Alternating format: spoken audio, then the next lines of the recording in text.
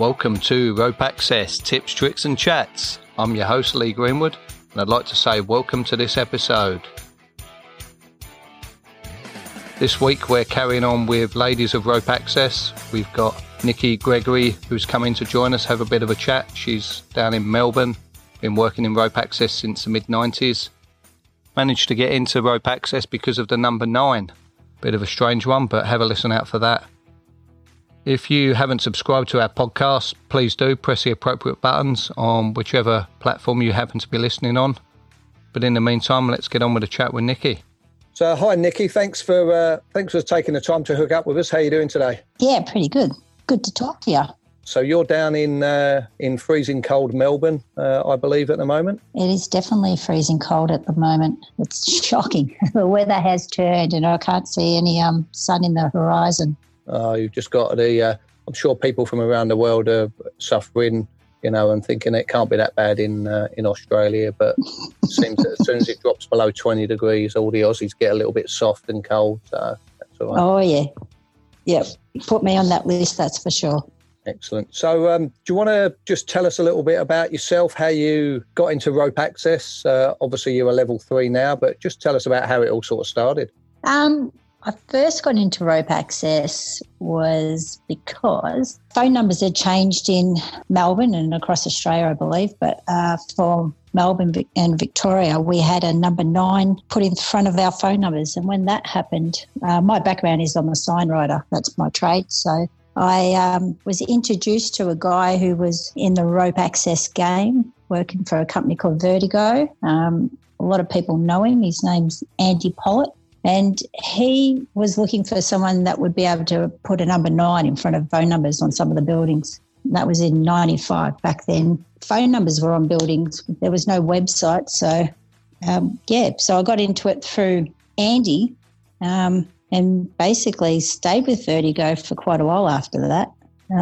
It went from putting on number 9s on phone numbers to every other job that they did, which was a lot of advertising. We did a lot of skin sites back then, lightning protection on buildings, telecommunication discs on tops of buildings. We did all sorts of funky stuff back then. It was pretty cool. So that's how I got into it. That sounds pretty cool. So for people listening in, Vertigo are one of the original players, the original Irata member company down in Melbourne in Victoria, that have been running around for quite a long time. Seems that most people who got into rope access back in the early days started at the Big V, as they're lovingly were known then and are still known as today. That's it. And so starting back in 95, were you running around with a qualification then? Was it turn up on site? No. Yeah, there was no qualification for us back then. One of the guys basically gave you a rundown how to abseil down a rope, how to climb back up a rope, and all the extra bits were kind of worked out as you went.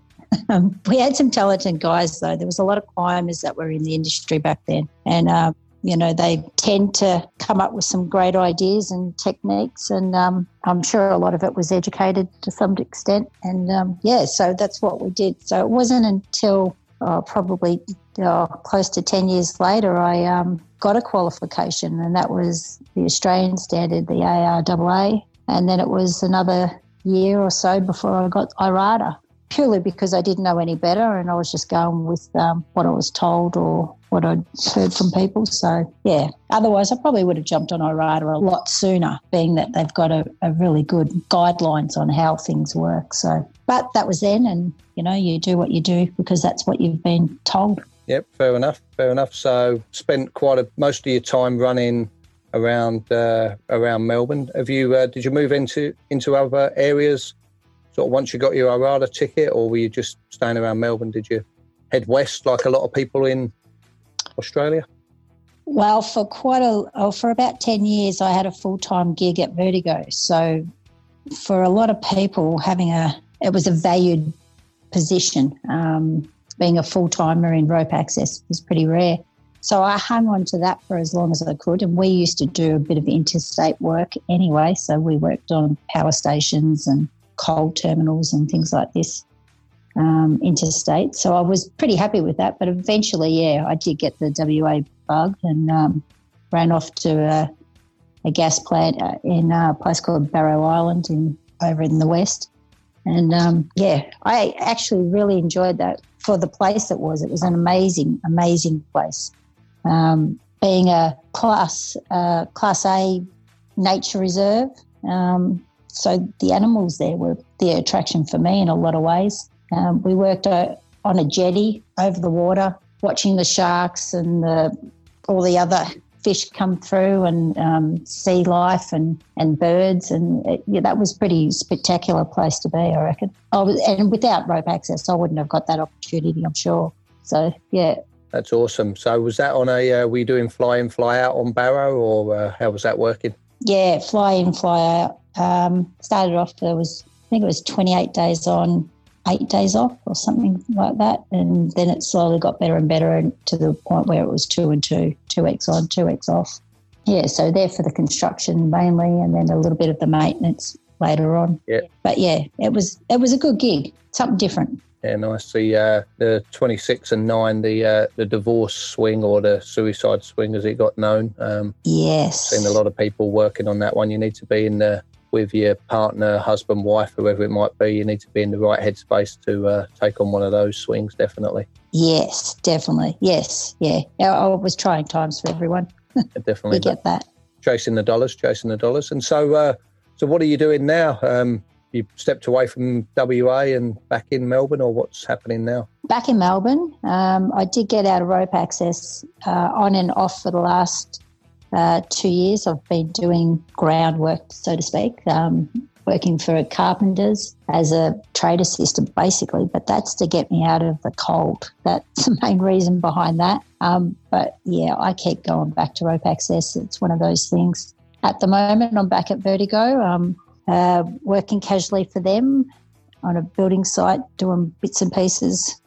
Other than that, I do a little bit of training as I'm needed. That's not a full-time gig for me, so it's just hey, Nick, are you available next week or the week after? Can you come and help us out on a training week? So I do a bit of that. Because you are, as many of the listeners may know, I'm on this trail to track down the elusive 8 female level 3 instructors that we have within the ORADA system, and you are one of those females, which is great to have a chat with you just to get the other gender aspect on how the industry is and how it is training. So how do you find the training side compared to the sort of working on site, which you've obviously done for quite a few years now, well over 20 years? Well, working on site, you're doing whatever the client wants to some extent. They're dictating how it's going to happen in some ways anyway. I think the training's totally different because you've got a bunch of people that actually want to know what you've got to say. They'll listen to everything you've got to say because they want to learn. They're there because they've chosen to be. So it is good in that way. I enjoy training people, trying to give them new ideas on how to do things or just run them through things. I mean, it's not perfect every day. I won't say it's the dream job forever because there are days where I just get frustrated. But most of the time you meet a really good bunch of people that are willing to learn and really want to learn something new. And they're excited about it, which makes it so much easier for yourself because then you're excited to teach them. Yeah, definitely agree with that. The one of the nice things about training in Australia, having trained at various locations around the world, a lot of the guys are self-funded, so they're investing, close to $2,000 for a week's worth of training. So that seems to motivate them. They actually want to be there. You can find if individuals are being paid by their company to get into the industry and they're not really into it, they can be definitely the ones that are harder to train and get involved with. Yeah, I totally agree. Yeah, it makes a massive difference that they're keen. So with the working out there in the field back in the mid-90s all the way through the 2000s, have you had the pleasure of working with many females, or have you found it being a male-dominated industry? Or yeah, it's male-dominated. I must admit, back in the earlier days, I probably worked with more females, which most people are surprised about. When I first started Vertigo, there was probably half a dozen of us that were female, and it was probably a dozen guys. So we were roughly a third of the group. Well, what have you done with them all, Nikki? I don't know. I don't know if they all just got smarter or what happened, but they just all went. And I mean, I know that one of them went off and become a paramedic, and no, I'm not really sure. Some went off travelling and things like that. So they found other things to fill their lives with. And but yeah, there was a few females around, and then there was nothing for quite a long time, and then females started getting back into it, and coming from really different backgrounds, which is great. They weren't necessarily coming in with a trade, although some did, of course, but it was interesting to see, they had the same idea of getting into it as some of the guys that I've come across. So I've come across guys that were, say, a barista, and they've said, I saw these people abseiling outside the building and thought, yeah, that would be cool. How would I get into that? And they've got into it. And the same kind of thing for females. Have just seen it happening or heard something about it for their friends and gone, yeah, I'll give that a go, and then have got into it, which is still another good way to get a good group of people to work with, because, again, they're self-motivated. They want to do it. They're excited. So, yeah, they're generally good to work with. Yeah, that's definitely interesting about the having a lot of females around back at the start. I had a sort of similar start with the in rope access back when I started in the late 90s. There was the company I worked for, one of the owners was a female, and one of the main level 3s who worked on projects was a female as well. So I was sort of exposed to females in the sort of supervisor level from day one as a brand new level 1, which is so I sort of have a slightly different view to or different experience to a lot of people that are out there in people saying it's sort of not that female run industry. But my first experiences were that there was, they were the main people I was dealing with on a daily basis, and yours seems pretty similar, which is pretty cool. Yeah, isn't that funny? Yeah, definitely. And I'm still trying to track down a couple of these females that I've worked with. But talking about the training side and more females coming into it, at the moment I'm just started another training course. So this is course number 3 in 4 weeks. This week I've got a female going for level 2. Last week I had 2 brand new level 1 females, and the week before I had another female on the course. So seems that they're, I wouldn't say every course, but sort of definitely every second course. But these last 3 courses, there's more females coming into the industry, which is all moving up through the levels, which is great to see. Yeah, this is true. Yeah, that's good. So with the all of these jobs you've done, I don't want to make you sound too old, but in this quarter of a century rope access career that you've had. Well, that did it. Yeah. What would you say has been the best job or jobs, I won't restrict you to one, that you've worked on with all of the different stuff that you've done? Well, this is a hard one.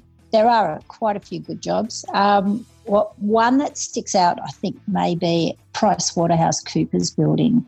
We put up signs on the top of the building, and they were massive. I wish I could remember how big they were, but they were massive. At the end of the job, we got a photo. There was four or five of us that were on the job pretty much all the way through. And we got a photo of ourselves standing inside the letters. And so that shows how big the letters were. But it was a great job because it was really a lot of technical rigging involved. It was quite a funky job for that reason. And it went on for a good 2 to 3 months. It was really impressive build. It was good. It was a really good job to be on. Other than that, there was power stations. There was one in Queensland and a couple in Victoria where we did some remedial works on the cooling towers. But the access to get there in the first place was via chopper. So we got helicoptered in, hover exited out of the chopper, spent most of the day setting up can't think of what to call it, swing stage. And then we abseiled down, and most of that abseil was out in the open without touching anything. It was about 100 metres, and so most of which was out in the open. It was a good little job. We did that a few times. At the MCG, we did some work on the Commonwealth Games when that come through. That was cool because we were there for quite a long time, and we were part of setting up a rigging system across the whole of the MCG. So the acrobats could do their bit for the opening ceremony, and they had a big tram run across the field. So that was fun, flying foxing across the MCG, setting up cables. And then back at the MCG just recently installing speakers, massive, I think they're about 1 tonne each speaker, and setting them up in the rafters. They've been fun. That was a fun job. There has been a lot of fun jobs actually when I think about them, but yeah, they're probably the ones that stand out the most. That's pretty cool. I was chatting to Chris, who I'm sure you were working with on the speakers job. I called up with him recently, and he said he was enjoying sticking those speakers in. And it seems to be a place that Vertigo head back to every few years. There's something going on, but it must have been pretty cool to be there doing the stuff for the Commonwealth Games and then seeing it all happen on the TV or whatever when the opening ceremony was there, and seeing all the rigging that you set up. That must have been quite satisfying. Yeah, that was great. That was a really a big job for me at the time, I think. One of those jobs where I went out and got my riggers ticket because they weren't going to let me do particular parts of the job. So it was like, well, I need my riggers ticket to do this part of the job. So went off to get it, which I remember that just being a big deal at the time, having to set myself up, educate myself in that way to improve my job prospects. So that was a bit of fun. Excellent. And I'm sure that stood you in good stead since those days with a lot of the stuff that goes on over west. They seem to want that ticket on a regular basis as well. Yeah, this is true. Yep. Nice. And this, so you're on this power station. I'm interested in that, on the cooling tower. Yep. Hover exit. You're going to have to talk us through that. Tell us how that one works. You're attached to a helicopter and then you're not? Exactly. How does that work? Yeah, so you're attached to the helicopter and then clip onto rigging that we had already installed on the frame that was already... Frame was put onto the cooling tower rim to start with, and then we hovered over to it, attached to the frame.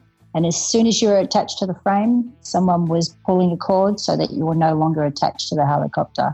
So to some extent, I guess you were relying on a person to get that right. But, the team we had, I've had 100% confidence in the people that we work with. So, yeah. And then you jumped out. But the thing they didn't warn me about the first time we jumped out is the static shock you'll get from the blades of the helicopter. So as soon as you hit that bit of metal as you jumped out, you just got this slam in your legs. Like it felt like someone had hit you with a sledgehammer. So that wasn't a warning that you got. And after that, we really thought about how we did it. It scared the hell out of you in the way that you wanted to jump back in. That sounds pretty hairy, being attached to a cooling tower and a helicopter, and one could go one way and one won't move at all. So that would have been, you need some definite, decent procedures to make that all happen smoothly. I know they happen quite often now around Australia, but sounds pretty exciting. Yeah, it was definitely an exciting job. So who were some of the characters that you were playing around with on these jobs? Who was playing on the choppers with you and stuff like that? James Keeley, Kevin Redican. Is that Kevy Copter, as he's known locally? That's it, Kevy Copter. I'm working with Kev at the moment. It's been fun. So we always had a good group. Scott Appleby, Matt Burkett. They were the main ones that we used each time.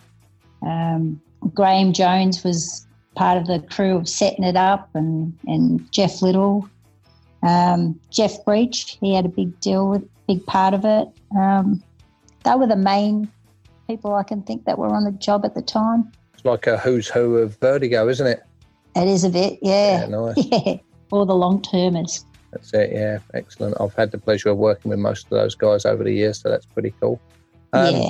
Leading me on to my next question, if I could organise the Back to the Future DeLorean, the time machine, and send you back to that 1995, you've just had Andy Pollock convince you that it's a good idea to abseil down a rope to go and write a number 9 on various buildings around Melbourne. What advice would you give yourself? If I'm not sure if you'd listen to yourself, but if I could send you back, what piece of advice would you give yourself as that brand new rope access technician?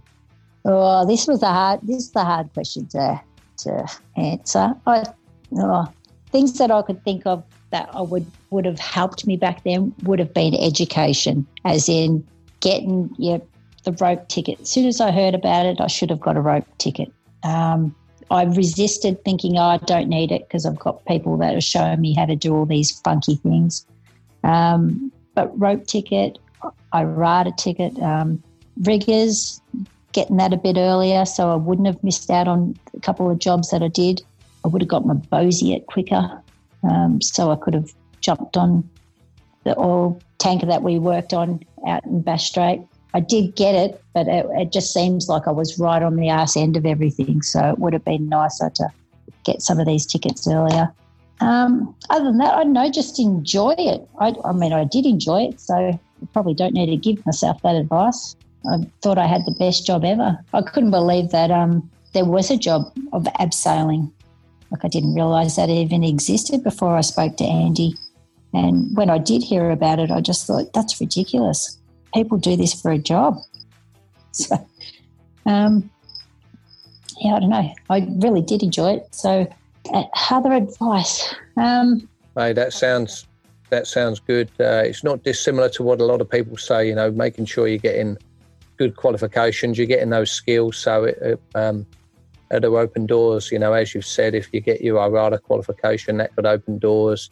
Your Boziet could open different avenues, even though you're still doing ropes. You could have been, Vertigo had a lot of the offshore stuff down in the Bass Strait, and then, that can open up doors all over the world for you. So that's awesome. And hopefully, if you could, I'll see if I can organise it. You can go back and tell yourself all of this. And I don't think it's going to help with your exit plan. Though I think you've stepped away from rope access a couple of times, but it seems to just suck you back in quite easily without somebody says, "Oh, we got this cool job on the MCG, hanging some speakers." Boom, Nikki's back on the team.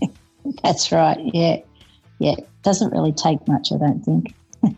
It's probably too easy. Yeah. Although winter comes around and I do get reminded why I don't do it as much as I used to. Fair enough. Yeah, it does get pretty chilly down in Victoria, which a lot of people won't understand, but no, it's great. It does. Well, thanks, Nikki. Thanks for taking the time out of your day to come in and have a chat with us. As I say, I'm looking to get some varied people in, trying to track down all of these elusive female level 3 instructors and see how and where they got into the industry. So, yeah, thanks for taking the time. No worries. My pleasure. Good to talk to you, Lee. Always a pleasure to chat to you. Hopefully when I get down to Melbourne again, we'll try and catch up and definitely have a chat, and you can show me some of your latest artwork, because I know you're still, even though you're a sign writer from way back, I know you've got some airbrushing skills that you still use every now and then. Good to see you. This is true. I'm actually working on a seat at the moment, my latest seat to work, to sit on for ropes, and I'm prettying it up with a bunch of flowers and stuff all over it. So, is that for one of the blokes that you work with at work, or is that for you? It's for me. Okay, nice. I'm sick of doing it for them because none of them use it. They always go and put it up on a wall somewhere. Fair enough. Well, you stay safe, and I will catch up with you soon for sure. Thanks again for your time. Well, thanks again, Nikki. That was great to catch up with you. Somebody who's been doing rope access for well over 20 years. Great to hear some of those stories about where you've been, how you got into it. painting number 9s on the side of buildings, which is pretty interesting. I think it'll be websites and email addresses these days, but back in the mid-90s, that extra number 9 was needed on all those buildings, so that was your break, which is great. And pretty interesting story about the helicopter, hanging out with the guys from Vertigo and jumping out that helicopter. Oh yeah, don't forget that you're going to get a bit of a zap when you jump off. So there's a really good tip for anybody that's lucky enough to be doing some rope access and having to use a helicopter to get access. Another call for action for you guys, find us on Facebook. It'd be great to hear from you. If there's anything you want to hear about, let us know. If there's anything that you don't like us doing, let us know. We're all ears. And we'll be putting out podcasts every week, every Tuesday, Sydney time, coming out at 9 o'clock, whatever time that is where you are. We're hitting sort of 60-odd countries around the world, so I'm not sure what time zones people are in, but I really appreciate you guys listening in and subscribing. But anyway, for now, stay safe. I'll see you soon. Cheers.